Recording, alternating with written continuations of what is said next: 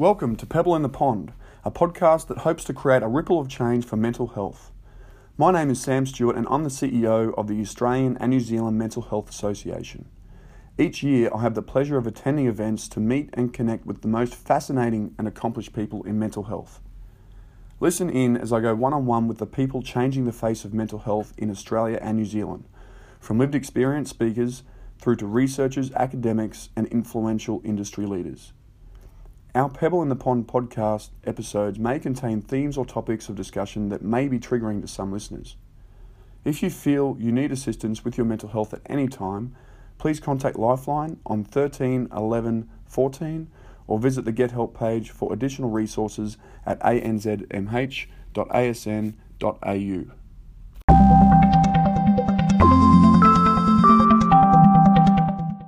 Hello everyone and thanks for joining us today for the 12th episode of Pebble in the Pond podcast, shining a light on mental health. Today's episode is with Camille Wilson. What happens when the person responsible for managing mental health cases is the one who becomes unwell? In fact, this was the case with our very own association ambassador, Camille Wilson, a lived experience advocate, founder of Grow Together Now, a social enterprise with the mission to change the way we see mental health in the workplaces. In this week's episode, Camille takes us on a journey of her personal experience, exploring the differences between how we think we should manage mental health compared to what it was like to be on the other end, and what we can do about making the shift that needs to happen. It gives me great pleasure to have this conversation with Camille, and we thank her for her courage and vulnerability in having this conversation with me. Camille, welcome to the show. Thank you very much for joining us, and boy, am I excited about this. Tell me about yourself. Tell me about from your journey, because I know we'll get into where you are now and what you're doing towards the back end, but if you just want to start from back in your schooling days, I believe. Yeah, of course. And tell us a little bit about your experience. So in a nutshell, try and keep it as short as I can, but I'm, in terms of my teenage years, I was like any other kind of teenage girl, pretty anxious about trying to fit into school and life and everything like that. And in year 11, I was diagnosed with major depression, which was, a really intense and quite really confusing time for my life. Whereabouts were you going to school? Jane Bank. So I went to a private girls' school in South Sydney. Okay. Yeah. And so you went to the doctor, you were experiencing some symptoms? Yeah. So over a couple of months at school, I guess I started withdrawing a lot from my friends. I started going to my room a lot at night, closing the door. I engaged into some minor self-harm things just to feel I was a bit confused about where I wanted to be. And I think as a 16-year-old, you don't really, when things like that happen or you start having these really depressive thoughts, you just get confused with why they're happening. So I was probably engaging some minor self-harm just kind of not as an attention-seeking thing, but just to go, what else do I do with these heavy emotions? Yes. And then it actually, no one knew about what was happening until quite a large outburst. My mum, and I told her I wanted to take my own life, and I made a run for a balcony. And very quickly from that point in time, she was aware of what was going on, and this has been 6 months to a year of not telling her, not realizing the signs of depression, and took me straight to the GP that day. And that's when they said that you've got depression? Yeah. Okay. And was there an opportunity earlier than that for it to be recognised, other than some signals, obviously, that your mum, but most people may not recognise that if they're not that well equipped with the training. But tell me, was there any other ways, was there any other opportunities you had to voice how you're feeling? I think in the current state of the world, we have an opportunity. I think there's more talking about it now. I think in how it was in the 1990s, I was taking a lot of days off school. I was very late. So I had the very clear signs something wasn't right. But I don't think that we were at a place of mental health intelligence or knowledge that teachers or my mum or my dad were like, oh, maybe something's actually wrong. They kind of just thought she's a teenage girl. She's taking a lot of time off. She's being a hassle. More than anything else, until I opened up to the extent, and then suddenly it became oh shivers, this is actually something else. So you went to your GP, he mentioned the words major depression. Yeah. What happened there? It was, to be honest, it's a bit of a whirlwind then. I went on straight onto medication, which is quite an uncommon thing for under 18 years old to get a medication. And it was a trial and error process, as most people who go for medication know. I went on the medication. I was quite unwell with the medication in terms of the side effects, but essentially I went on it for about 3 to 6 months. It monetarily worked, and I came off them when I went into my HSC by myself because I didn't want to have them anymore. And then I just continued on to life. And So you just weaned yourself off it? I weaned myself off it because I was a very determined young lady. Yes. I always have been. I'm a bit stubborn and driven at the same time. And I decided if every other Year 12 student can do this HSC without medication, then so can I. So I took myself off them. But in reflection, it wasn't so much that was the issue. It was I wasn't appointed psychologist longer term. I was given medication. I was given a psychologist appointment, one session, and then One session to start with, and that was it? Or one session every... It was designed, I think, to go for a longer period of time, but I didn't connect to my psychologist, so I decided not to go anymore after one session. I wrote him a very long letter about 6 months later and said, why didn't you reach out to me? You had a suicidal 16-year-old in your hands and you didn't reach out. And then he replied, he wrote a letter back and he wrote, actually, you were probably right. I should have had more of a duty of care to reach out to you. Thanks for the feedback. 17-year-old girl now.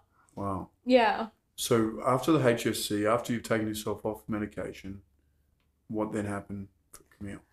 Oh, goodness. The uni? Yeah, so I went straight to uni. So I had a passion from then to go, I'm going to change the way psychology works, the way psychologists operate, because I felt like my psychologist failed me, but I didn't think he had the right attitude around how it worked. He saw it as a job and he didn't see the 16-year-old girl in front of him that, was looking at suicide.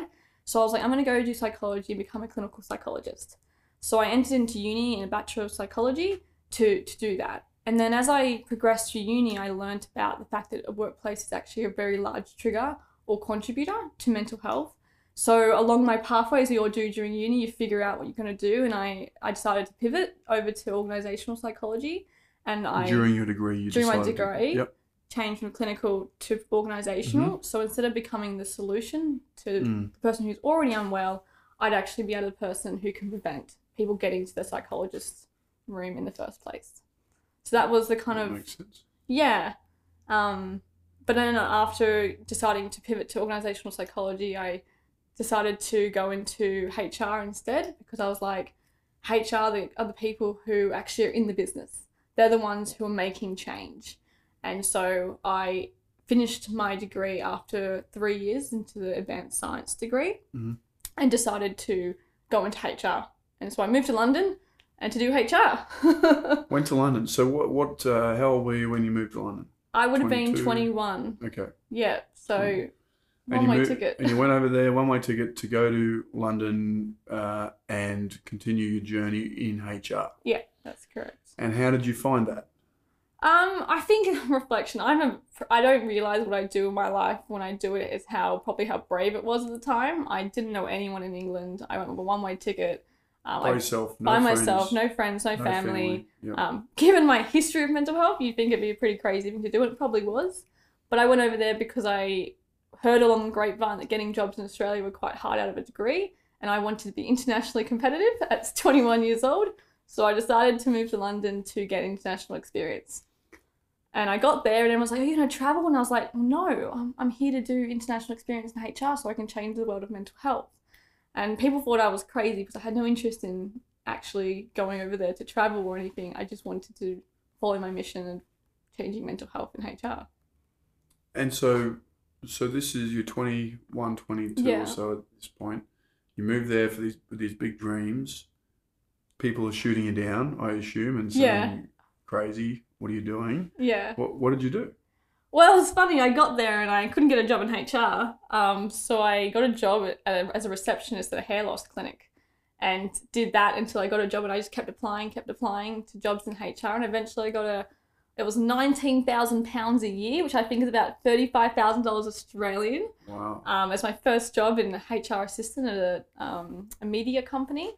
And I kind of just started there, really. I started just meeting people, working into HR and learning about the trade or So how long were you then in London for in total? In 2.5 years. 2.5 years. Yeah. At the end of the 2.5 years, you were still doing HR Yeah. through that time.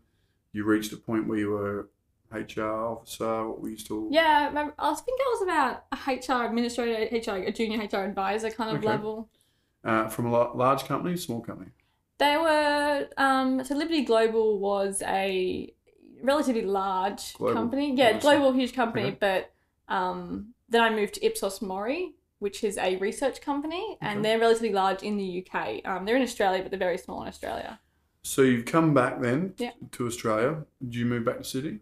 Yeah, moved back to Sydney. What did I do? I went straight into HR again. I got a job at Fletcher Building, which is another large manufacturing company in Australia in HR.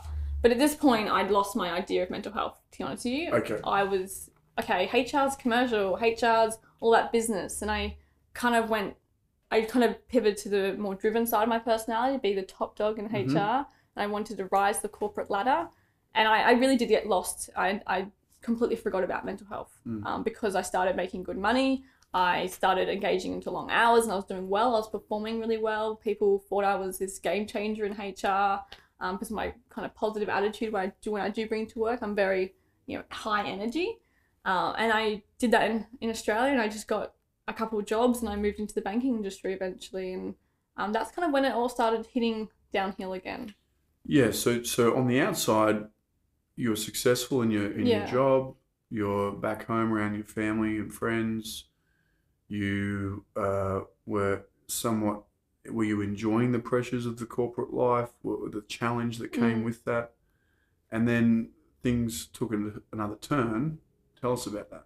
Yeah, so I started working at an American bank, but in the Sydney office, and I think the role started losing a little bit of clarity, a little bit of direction, and I was enjoying it. On the outside, I had a perfect life in the sense that, I was a mid-20s girl working in a good job, making a good salary. I was on a trajectory to be successful. So, I had the, Australian dream, you could call it. I had everything going for me with a great family. It was, great friends.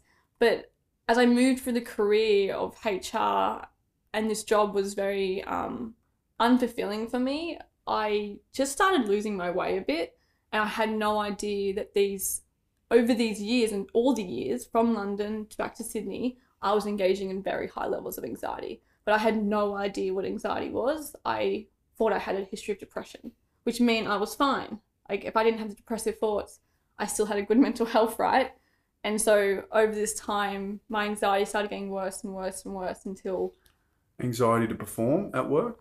Oh, anxiety about everything. Anxiety about dating, anxiety about performing at work, anxiety about family, anxiety about friends. I just constantly, I was always moving house. I wasn't finding happiness. And I just didn't know how to ground myself at all. I didn't know how to settle. I just constantly kept going for the next thing, hoping that was going to be my happiness. And then eventually, every time I got a thing, it just didn't eventuate. And I was like, oh, I didn't get the enjoyment out of that I thought I was going to get. And so the anxiety would set in and I'd just go for the next thing that was available. So you were unfulfilled? Yeah, 100%. And, when you're young 20s, mid-20s, and you do have what you feel like you should have everything, and everyone's, looking at you like you do have everything, you kind of convince yourself you do. And you're like, this is what I meant to want, right? And then eventually, I guess, my body and my mind just said, no, it isn't. And it showed me in a very intense way when I was 26. And so you tried to take your own life again? So at 26, it all started through having quite a severe panic attack. So I had a 4-hour panic attack, which was a great introduction to anxiety. And I went through a really big phase at the beginning, 3 months or 6 months denying it was anxiety. I thought I had a brain tumor. I thought I had a chronic illness. I was like, it's anything but mental illness, guys. This is very physical. And I kept trying to convince doctors that I wasn't mentally unwell. That went for, I won't go into necessarily the detail of it all, but it did transform over probably a period of a year. Okay. And eventually I went back on medication, and that's when I was suicidal again. Actually because of the medication this time, not because of my condition. Because you were incorrectly diagnosed? It's a trial and error process when you go on medication as someone with any kind of mental health condition. And I was given a medication that apparently I had a very severe adverse reaction to that not many people have. This drug in particular has a 60% success rate for people who have it, and the percentage is quite small for those with such severe symptoms as suicidal ideation. I just got unlucky in the process. So where are you working at this point? I was at Commonwealth Bank, so I was my dream job, what I thought was my dream job at this point, in HR. In HR. And when these signs started, or when the behaviour, the symptoms started getting worse, was it within the workplace? Was it personal, and you weren't bringing it to work? Were you trying to hide it? How were you going through that? It was a huge mask the whole time. So moving from the American bank to the Australian bank, I was hoping that would again be the solving puzzle piece to my mental health. Again, using an external thing to try and fix an internal problem. Yes. And I went into the workplace, and given it was a kind of remote working, hot desking environment, I wasn't familiar with that. It was very siloed, I felt, in my opinion, in my current situation. So I was experiencing in and out of the workplace. I was experiencing nausea, constant fatigue. I was crying in cubicle bathrooms at work. And this is not to say that it was, I think the problem with workplace versus home mental health is that mental health is such a broad thing. And I'm not confident to sit here ever to say it's a home thing that caused it or a workplace that caused it. It's just a state of mind, and a workplace contributes and a home contributes, but that we don't have an understanding in the science that anything really is what the true cause is. It manifests and it is triggered and contributed by the whole of our lives. And that's important, I think, to remember when we come about these conversations. How was it addressed in the workplace? Or did you tell someone eventually? Did they just notice something was going on? Yeah, so I was a very driven person. Don't want anyone to know. I regrettably didn't disclose when I joined the bank, and I probably should have. I know I should have. I should have been comfortable in a state of mind that I felt comfortable to say I'm not well. But over a period of time, I just hid it, and then it wasn't until I went on the medication that I had no choice but I came in quite an outburst. I told my manager that I wanted to take my own life, and it really just from there, from that day on, I wasn't back in the workplace for another 3 to 6 months. So the manager that you told took the adequate action to... So I talk about this a lot in terms of adequate action. My manager at the time did what they thought they should have. They got me on the phone to EAP, they put me in a meeting room, and actually just at the Workplace Mental Health Symposium, I spoke about this disconnect, and what she'd done is she put me in this room, but completely empty room with 10 empty chairs, and she put a phone in my hand, and there was a psychologist on the other line for the EAP. But what she didn't realise is that she left me completely alone in a room that was actually made of glass walls. And so everyone who walked past could see me.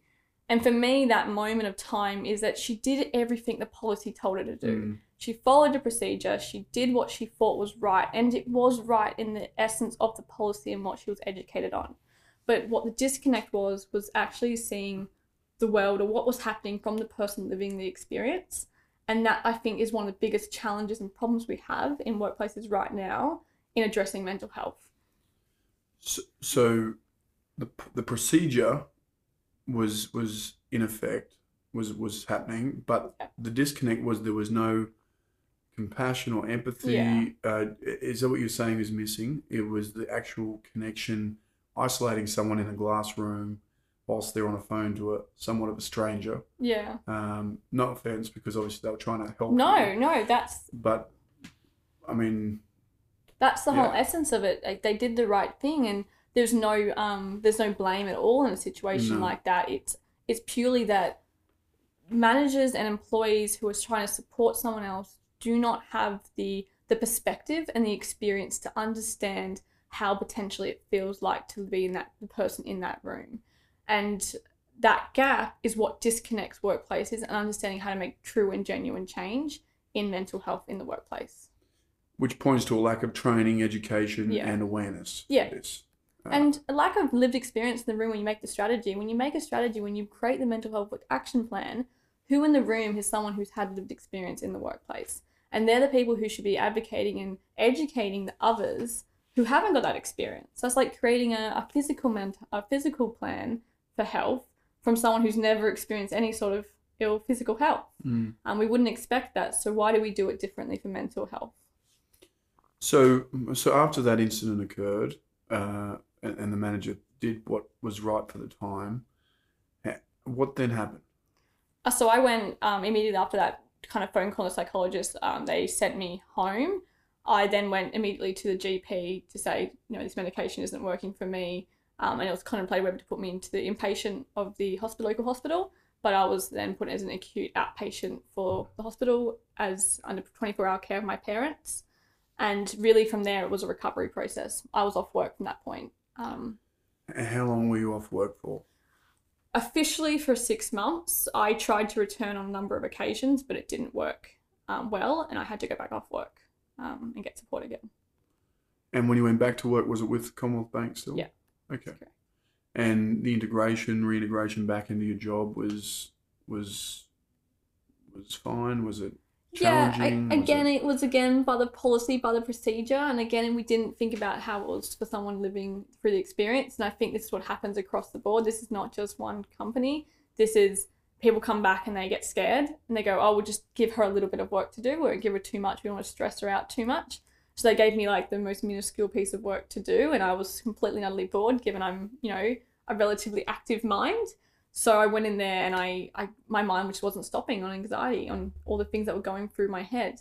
And because of that, I was still isolated. I was still in an environment where I wasn't connecting with other people. And I just got backwards again, and I went back out of the workplace as soon as within a week or so. Yes. So a combination of the right medication, rest, what other things were you doing to try and get better? Yeah, so for me, I was going to 2 psychologist appointments a week as well as 1 psychiatrist appointment to completely get me on board of kind of really tracking my progress. The first stage of my recovery was keeping me alive. I remember my psychologist saying, Camille, I don't ask of anything you right now. I don't want to teach you tools, resources, anything. I just want you to keep yourself alive for me. And while we get this medication sorted, once we do that, I can start teaching you tools to manage these types of thoughts you have. So the first probably month and a half was keeping myself out of, that situation, out of the unfortunate circumstance that happens to so many Australians every single day. Once I got past that stage, it was through CBT, mindfulness-based stress reduction, and the combination of medication that got me in a place where I could start learning how to think correctly or, more healthily again. That took, that's been happening for a year and a half, 2 years since that exact point in time. It's definitely a really long process and probably still happens to this day. I still have bad weeks, bad days where my severe symptoms take over me again. How effective was the approach with psychiatrist, psychologist? Was it enough? Was it a big part of the reason that got you through that period? Yeah, 100%. So my GP, I went to a few GPs when I first ever started the anxiety process. This is when I had the panic attack. I was diagnosed with an atypical migraine at the emergency department. I was diagnosed with vertigo. I was diagnosed with so many random things. And eventually this random GP from a medical center said, I think you have anxiety. And from that point, it was a very disjointed process of trying to find the right GP, the right psychologist, and the right psychiatrist. But I found this amazing GP, Dr. Shiro Zhao, in Sydney, and he really was just such a caring person that he's like, I know we only have technically 10 minutes, but I will sit with you as long as I need to sit with you to make sure that you leave this room safely. And he gave me the perspective that it can work. I reached out to him to say, can medication help? Can these people, psychologists, psychiatrists help? And he had full faith in the system. And it sounds crazy, but that's all he needed to do to give me hope that I could get better. So he actually said to me in the doctor's appointment, I bet my house on it. If I don't get you better, you can have my house. Wow. And you know what? He's been such an integral part of my process, which I know is not the experience of many people with GPs in this mental health story, but he was such an integral part, and he is still the point of contact I have when things are starting to go a bit wary. Equally, the psychologist was also a significant factor. I was referred by him to this amazing psychologist who, again, put me first before anything else. She was caring. She actually really wanted me to get better. And I think that was a different experience to what I had previously with multiple other psychologists. So I think the combination, particularly of those two, were of the caring factor and made me really feel like, A, they gave a crap about me and that there was hope, were the two significant things at that level of severity for mental illness that kept me going to kind of the next stage, which was proper recovery and getting better. Yes. Tell me, as a result of this experience, what did it reignite that fire in you to then go out back to chase your dream to help people preventing mental health? 100%. So I came to this journey. I went to the journey. I started recovering. And don't get me wrong, it wasn't overnight and it wasn't in a moment's time. I actually, because I couldn't return to HR technically full time, I was like, what on earth am I going to do? I trained to be a life coach. I became a yoga teacher. I did all these random things. I got a job in a bookshop, and all these things happened that I was like, I'm just trying to find my meaning again because I lost it. I'd lost myself in this mental illness. So it wasn't until actually I was, it's not a funny story, but I was actually fired from the bookshop. I'd been employed for 3 weeks casually, and I managed to get myself fired somehow. I know how, but yeah, I got myself fired. And I left this meeting with the CEO of the company, and I was like, you know what? This is what the problem is with mental health in the workplace, and I'm sick of sitting on the sidelines watching it happen time and time again.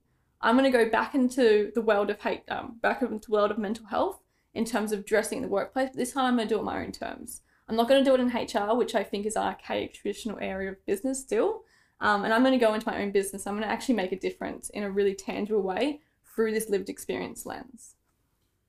And then that then gave you the drive and the focus and the willingness to go out and take a risk to start your own? Yeah. Tell us about that. Yeah, so it's been a huge journey, and I started out just really nutting out the problems I see in the mental health system. And don't get me wrong, there's a lot of issues in the mental health system outside and inside the workplace. But I really came back to what do I want to achieve and how can I achieve that well? Because when you start out these kind of things, you do have so many ideas and you want to change the world and you want to do it in every little cake you can find. You want to be able to put your finger in it and help that process. But really over a period of time, I've just had to learn to find what my strengths are, to really see what organizations need and what they're ready for. I think readiness for organizations is such an important part of mental health conversations, where we're so quick to think, oh, every organization needs this full comprehensive mental health program.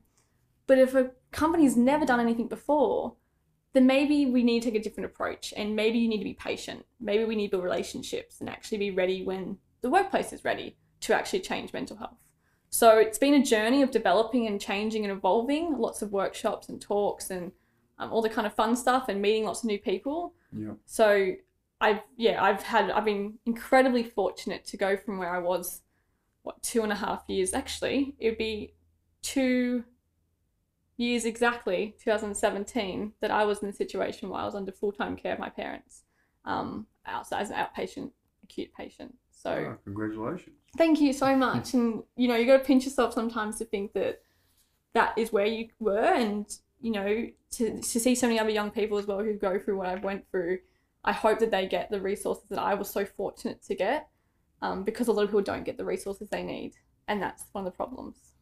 So you're going into companies or you're going to workplace environments to say, whether it's from the scale of introducing something slowly or a full-scale introduction of mental health policy. And tell me about the different approach that you take, because I know that the old way of doing things wasn't really servicing or wasn't really doing the person justice, or wasn't really solution focused. It was isolating and it was really broken. But they did the best they could at that time. But tell me about how you're going about this differently. Yeah.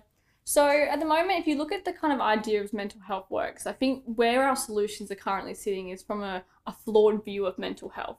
So we look at mental health, and on one side, if you look at it kind of a left side, right side, on one side we have this concept of mentally healthy employees. So they're all the people who essentially aren't saying they're not okay. And on the other side, we have our mental ill health employees who are saying, I'm not okay. And if you look at our solution selection, our solutions are framed around that same view. So on the left-hand side, we have our wellness initiatives. We have the things like yoga, meditation, mindfulness. We have all those sessions which are designed to support those mentally healthy employees. And we hope we're trying to capture the others, but we're probably not. And then the solution on the other side, on the right-hand side, is we have peer support, employee assistance programs, and crisis support. Equally, both very important. But what's happening is we're missing this massive gap in the middle, and this massive gap of employees who are potentially sitting on the edge of needing extra support and mental ill health, who aren't quite reaching these wellness initiatives that we think are really important. So what I am really, I guess, quite focused on is a very genuine preventative solution, going, how are we addressing these kind of no man land employees which sit in the middle, who aren't quite anywhere, and actually instilling confidence in them and the courageous mindset in them to go, well, actually, there's 4 pillars of what I need to do in terms of mental health. There's being knowledgeable about it, actually understanding it in a much more practical and genuine way, rather than just these big stories and these Lifeline and Beyond Blues. It's not to disregard their work, but there's a lot more to mental health in these big stories and these big mental ill health kind of situations. It's a spectrum, it's a continuum. And then once you have that knowledge, you go, okay, I get anxiety now. I understand it's catastrophizing. I understand it's asking what if. But now I need to know how to self-apply that. I need to know how to take that knowledge and put it in myself and understand when it's happening in myself. And that kind of gives your employees the actual ability to go, okay, I get now where I'm at with mental health. I know where I might sit on this continuum. And it gives you a chance of what you could call a kind of reflection, or a moment of actually being more in a position of an opportunity to make a change for yourself. But then, you keep going on and go, okay, well, you have your self-awareness, but what are you going to do then? And that's when it moves into the third pillar of courage. You kind of need the courage to either choose the option of making a difference to your own life or someone else's life, or you choose the option to ignore it and you follow the fear that we've got so instilled in us through the mental health systems. And then you finally go into what I think is one of the most important parts of these pillars, is the future-proofing our organizations to go, okay, we're going into a future of work. We have agile working, we have remote working, we have hot desking. How on earth have we instilled our mindsets to actually be resilient to these different types of working? And what are we doing to install, I guess, these skill sets of going, how do we deal with big levels of data? How are we handling decision-making under pressure? How are we handling the increase in aggressive customer service? Because our millennial generation wants more. Our businesses want more for less. How are we instilling genuine skill sets that are going to make us more resilient to the future of work that's coming right our way very quickly? So these 4 pillars are, in a very nutshell, are the kind of future of what we should be doing in terms of mental health. And it's not a case of looking at what we've already done in terms of just throwing a policy in there and throwing some mental health first aiders. They're checkboxes. They're not actually addressing the problem at its hand. That's really interesting. And you came up with all that framework. Yeah, well, it's all from all from a lived experience perspective. If you can look at every single point on my journey of when I got unwell, I can tell you where each of these little circles I look at, these pillars, actually have sat. Yep. And at every point I had a choice as an individual, and the company and workplaces I've worked at have had a choice to either, we both have choices. And we keep choosing this ignore because we're so scared of it. We instill education through fear. And we tell people you have 1 in 4 chance of getting a mental illness. And it's a really flawed way of education. And so if you look at it from a lived experience point of view, there is so much opportunity. We're just not opening our eyes to it at the moment. Well, you're doing an incredible job. Thank you. And what an incredibly smart woman you are. Tell me about the sort of clients that you're going in and helping do this stuff. Or is it medium-sized businesses, corporates? Yeah. Who's the clientele that you're going in to really help with this? So it's actually a mix right now, and I think mostly it's sitting around probably the large organizations, because I think they have the ones who have funding. I find the biggest challenge companies are facing is they're not looking at investment. They have an investment for your EAP and you have investment for everything else in your business that makes a profit. Mental health, I believe, companies are still sitting at that's a draining factor. That's a point in my business that's going to take money away and not put money back in. And as a senior executive who's never experienced, mental health, how are you going to justify putting the money into it?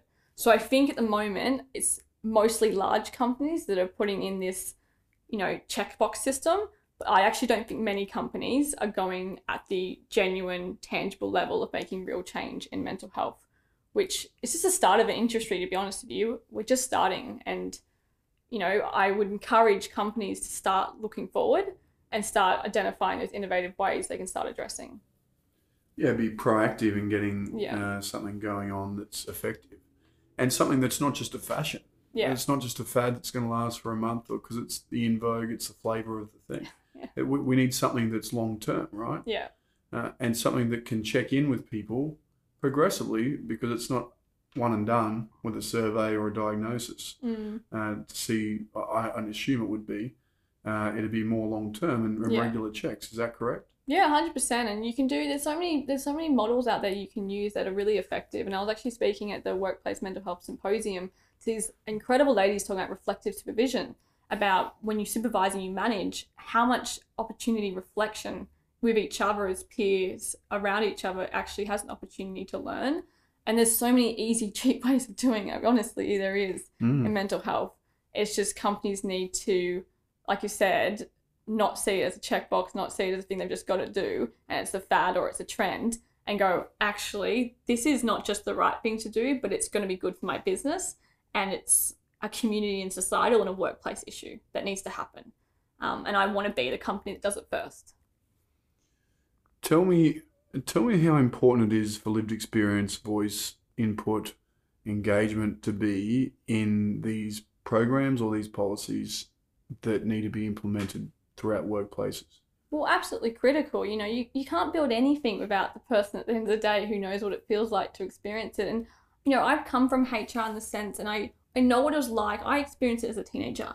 Even in my early 20s, after experiencing depression as a teenager, I still probably didn't really understand the impact of lived experience. It wasn't until my adulthood and probably more meaningful experience that I was like, oh my goodness, like this is such an important perspective for people to understand.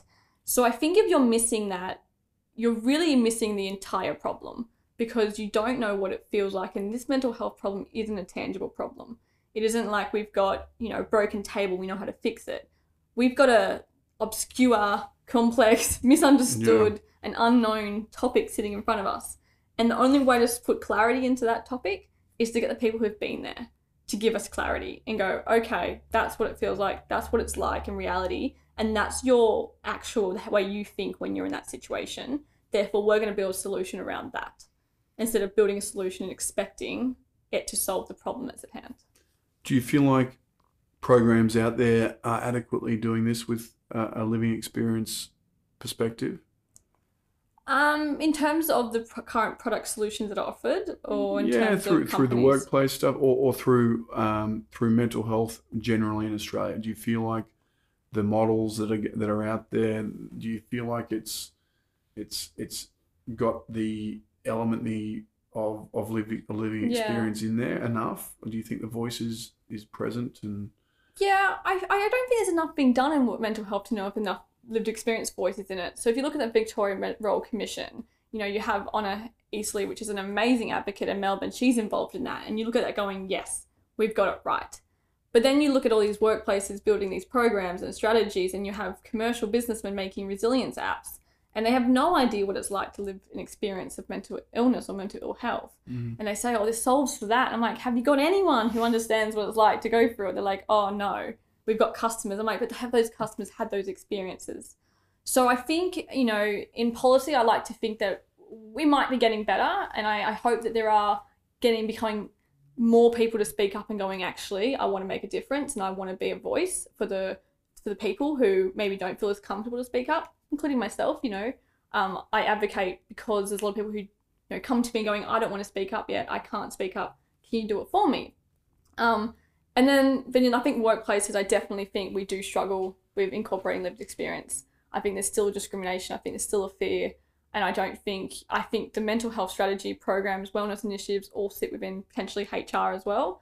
And that's a very select group of people. There's no diversity in thought at all in that process. So there's a lot of opportunity, I think, in encouraging lived experience people to speak up, and those lived experience people, therefore, to meet them there and go, I'm ready now to talk. What's the biggest challenge that you're facing with trying to execute the plan, to go into more companies? Is it the lack of funding? Is it the lack of leadership that's open to this sort of thing? Is it the timing's off? What's been your biggest challenge?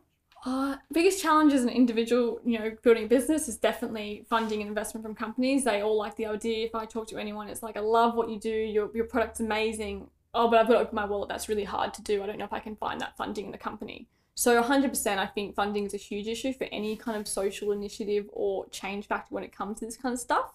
But in saying that, I think there are some other challenges. I think leadership buy-in, in terms of, because we've lived in a world where people who live with mental illness haven't made it to the leadership table, no one at the top is actually seeing it as an issue. I speak to so many leaders like, I don't have a mental health issue in my organization. I don't have any mental ill health. We have a couple cases.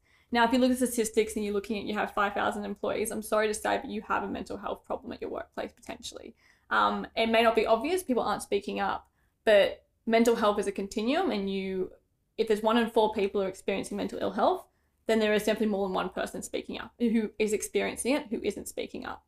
So I think perspective at the top level is a massive problem for not just mental health. If you look at women, if you look at LGBTI, any of those discriminated, ethnicity, you look at any discriminated group, they're not at the top right now. And I think that will change with, future of work. We're pushing more women into leadership jobs, but we're allowing more women to the leadership positions. We're more open about LGBTQI. We're, being conscious of diversity in a room. They will end up in leadership teams, I hope. But right now, I think we're almost at the tail end of the traditional archaic leadership team still sitting in that room going, no, it's not important yet. Yeah. And so your programs that you're doing, that's focusing on mental health in general, all encompassing of inclusivity, diversity, depression, anxiety, just different signals on how people are feeling. Is that what it's? Yeah. And the way you treat each other. So in the first part, definitely, I think at the moment, my focus probably is sitting in a very general way, in the sense that I think we're not there yet to be open up enough about mental health for me or anyone to really start targeting specific groups such as anxiety, depression, complex mental illness. I think we still need to get past this awkward, blurry part that sits within this fear factor. But definitely, and I know what I want to get into, anxiety is what rules my life. Now I realize it always has. So I definitely hope that one day I could specialize or particularly work in the space of just anxiety, because it is an area which I think is so prevalent, and it's getting worse with, multiple streams of communications and apps and all this kind of fun stuff. Our brains are going 1,000 miles an hour, and we just don't know how to stop. And I would love that to form and evolve really into more of an anxiety piece once we can get past this really general conversation about mental health. The work you're doing is obviously clearly inspiring. The amount of people and the potential for you to help and assist with these sorts of programs is really amazing. I mean, even though if you can prevent one person from experiencing something, that's a really big win. But to take your experience and use it and develop your own program to then go on and help other people for the better is truly something that's admirable. So obviously we thank you and thanks very much for doing that.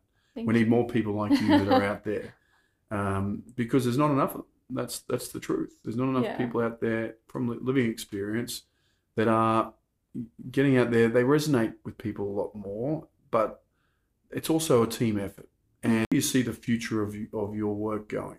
Oh, could go anywhere. I think the important thing is you start a business in the 21st century, you have to be pretty open about where your business goes. Flexible. Yeah. I mean, it changes so quick, right? It does, and you learn. I think in the space of mental health where we are still learning so much, I'm fortunate to be a student at the Brain and Mind Centre at Sydney Uni, so I'm learning the breakthrough research as it comes through. So I'm very fortunate to be seeing things like that come through, and that change, that makes you pivot quickly, because if you find out a peer support framework doesn't work suddenly, which at the moment it does, and that's what research is showing us, and it's evidence informed, but we may not know that there's an extra element to that, and we've got to keep moving with the times, because mental health is an under-researched place.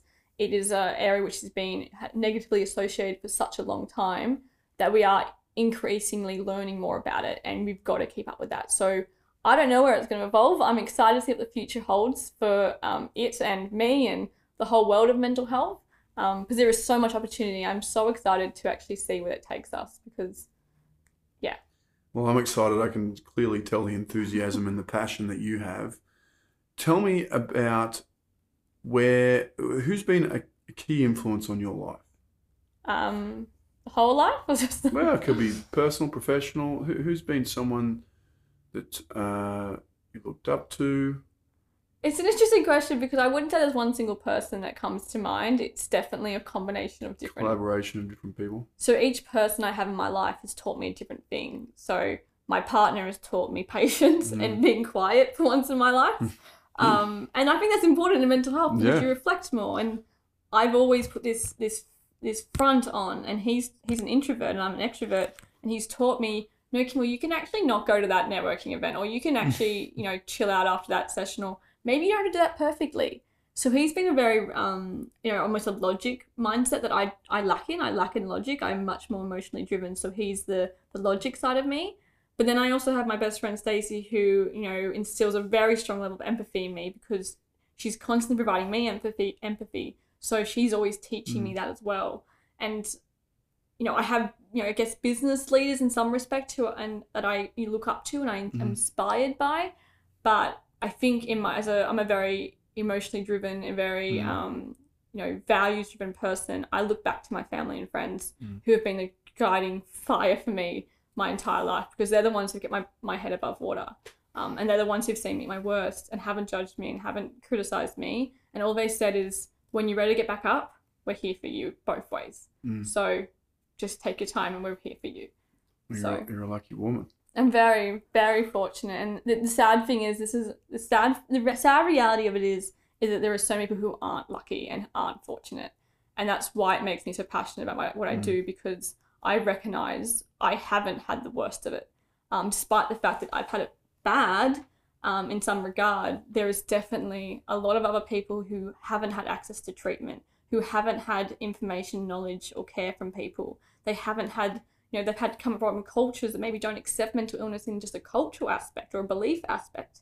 So there is so much opportunity outside of the group I sit in. And I'm fortunate, but I want to use that fortunate that I've had to be able to get better so quickly, or not quickly, but to this extent, to be able to use my knowledge to go, okay, well, how can I help the people who aren't there yet, or aren't in communities that do get what I got?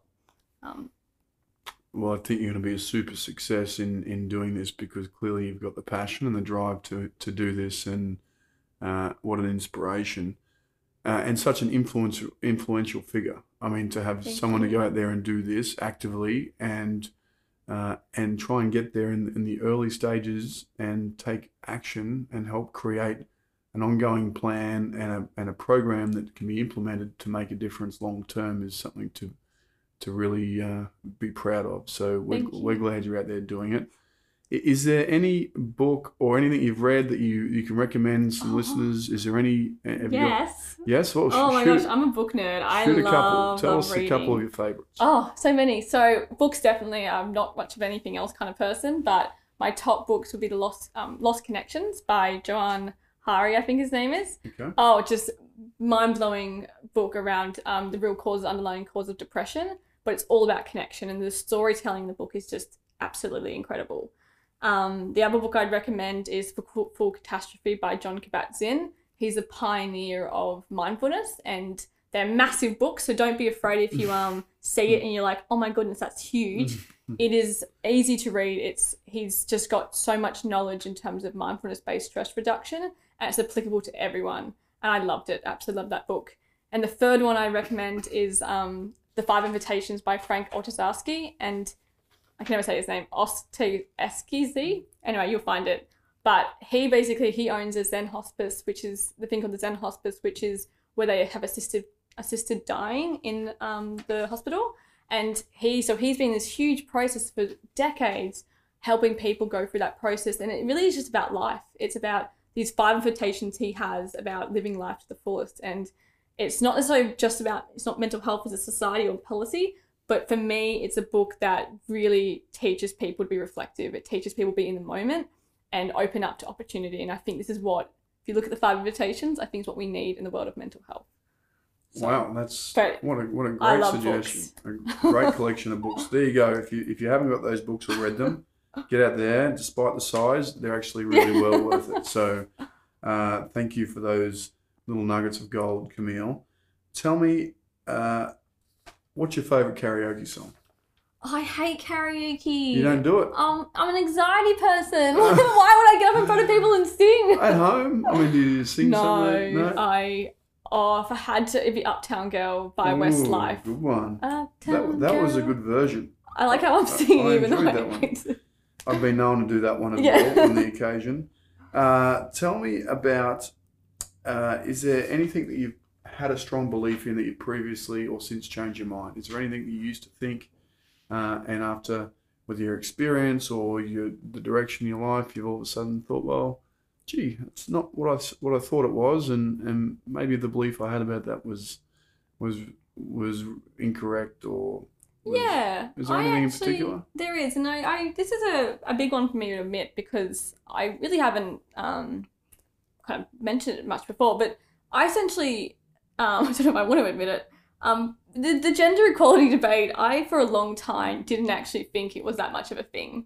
I was like, come on guys, it's just because women are biologically designed to, and this is coming from a woman, I was like, we're designed to have the children, we're meant to do this, this and this. And I went to a lecture at Lendlease from this guy who runs women initiatives at Lendlease. And he just blew my mind because he told me about opportunity. He told me, you look at engineering and you think, oh, so I'm basically, compared to my life, I've gone from a girls' school to a psychology degree to HR. Very female-dominated areas of life. So I've never felt like an odd one out. But if you compare that to a girl, let's say went to a co-ed school and then she went into engineering degree and then she became an engineer at Lendlease or whatever company it might be, that experience for that person is very different and your opportunities change. For me, going into a psychology degree, I was the majority. For her, going to an engineering degree, she's the minority and she's suddenly feeling already isolated. And that impact of isolation as we go through our lives actually impacts that woman going into her workforce, again, being the minority, or going into work sites being the minority. And I never appreciated that the perspective, just because I'm in a female-dominated area, and I thought it wasn't an issue, doesn't mean that there is not another situation where you might experience it completely differently. And I think I just really struggled, and I think it taught me perspective, it takes a lot to take yourself out of your own box and to go, hey, people live their life a little bit differently. Hey, how has someone else experienced this? And it was a pretty, big moment for me in the sense that I was pretty average about this women debate. And then I was like, oh my goodness, I feel sorry for that girl going to engineering now. And I never thought about it because no one ever triggered the plant and never put the seed in to maybe think about the perspective of someone else or experience of someone else. So ever since then, I've been a lot more conscious when we talk about diversity, we talk about women or LGBTI. I start to go, okay, I'm not those things. I'm not in those careers or in a male-dominated area, but how would have I felt if I was? I'm not of an ethnicity minority. I'm in a majority in Australia. So how would have I felt if I was in the minority? LGBTI. Putting yourself in their shoes. Yeah, it's huge. And, I think it's a huge lesson people need to hear and learn more about is perspectives and being conscious of that as they go through and make decisions. It's being comfortable with the uncomfortable. Because if you don't do that, you're not making change. Well, that all makes sense. And other than that last piece of advice, is there any other advice you have for our listeners? Any other piece of advice? That's a big question. I have lots of pieces of advice for everyone and anyone in the world. But I think I always talk about this thing called little moments. And I think that every time we have a life or we live life, every single day we have a moment to consider something.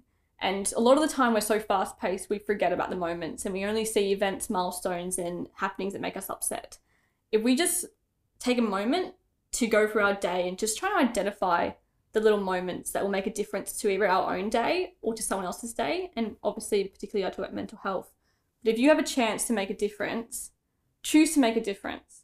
Take a moment to don't put the rubbish in the wrong bin and If you see someone who's upset, go ask them if they're okay.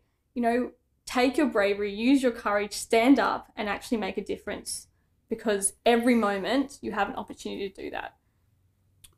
Wow. Couldn't get any better words than that. And talk about courage and vulnerability. Obviously, Camille, we really appreciate having you here on the podcast and sharing your journey with us. I'm sure it's going to serve many people that listen to this, and your journey is an inspiration to many, and the work you're doing is truly inspirational. So we thank you for that. Lastly, is there any way people can get in contact with you? Yeah, of course. So LinkedIn is my main place, Camille Wilson. Otherwise, camille.wilson@growtogethernow.com is my email. You can do that too. So easy. Whatever's the easiest. Well, there you have it. Get in touch with Camille Wilson. I'm sure she'll be able to help you in some way. And we appreciate you having you on the show. And thanks very much. And it's been really good fun. Thanks for sharing. Awesome. Thank you so much too.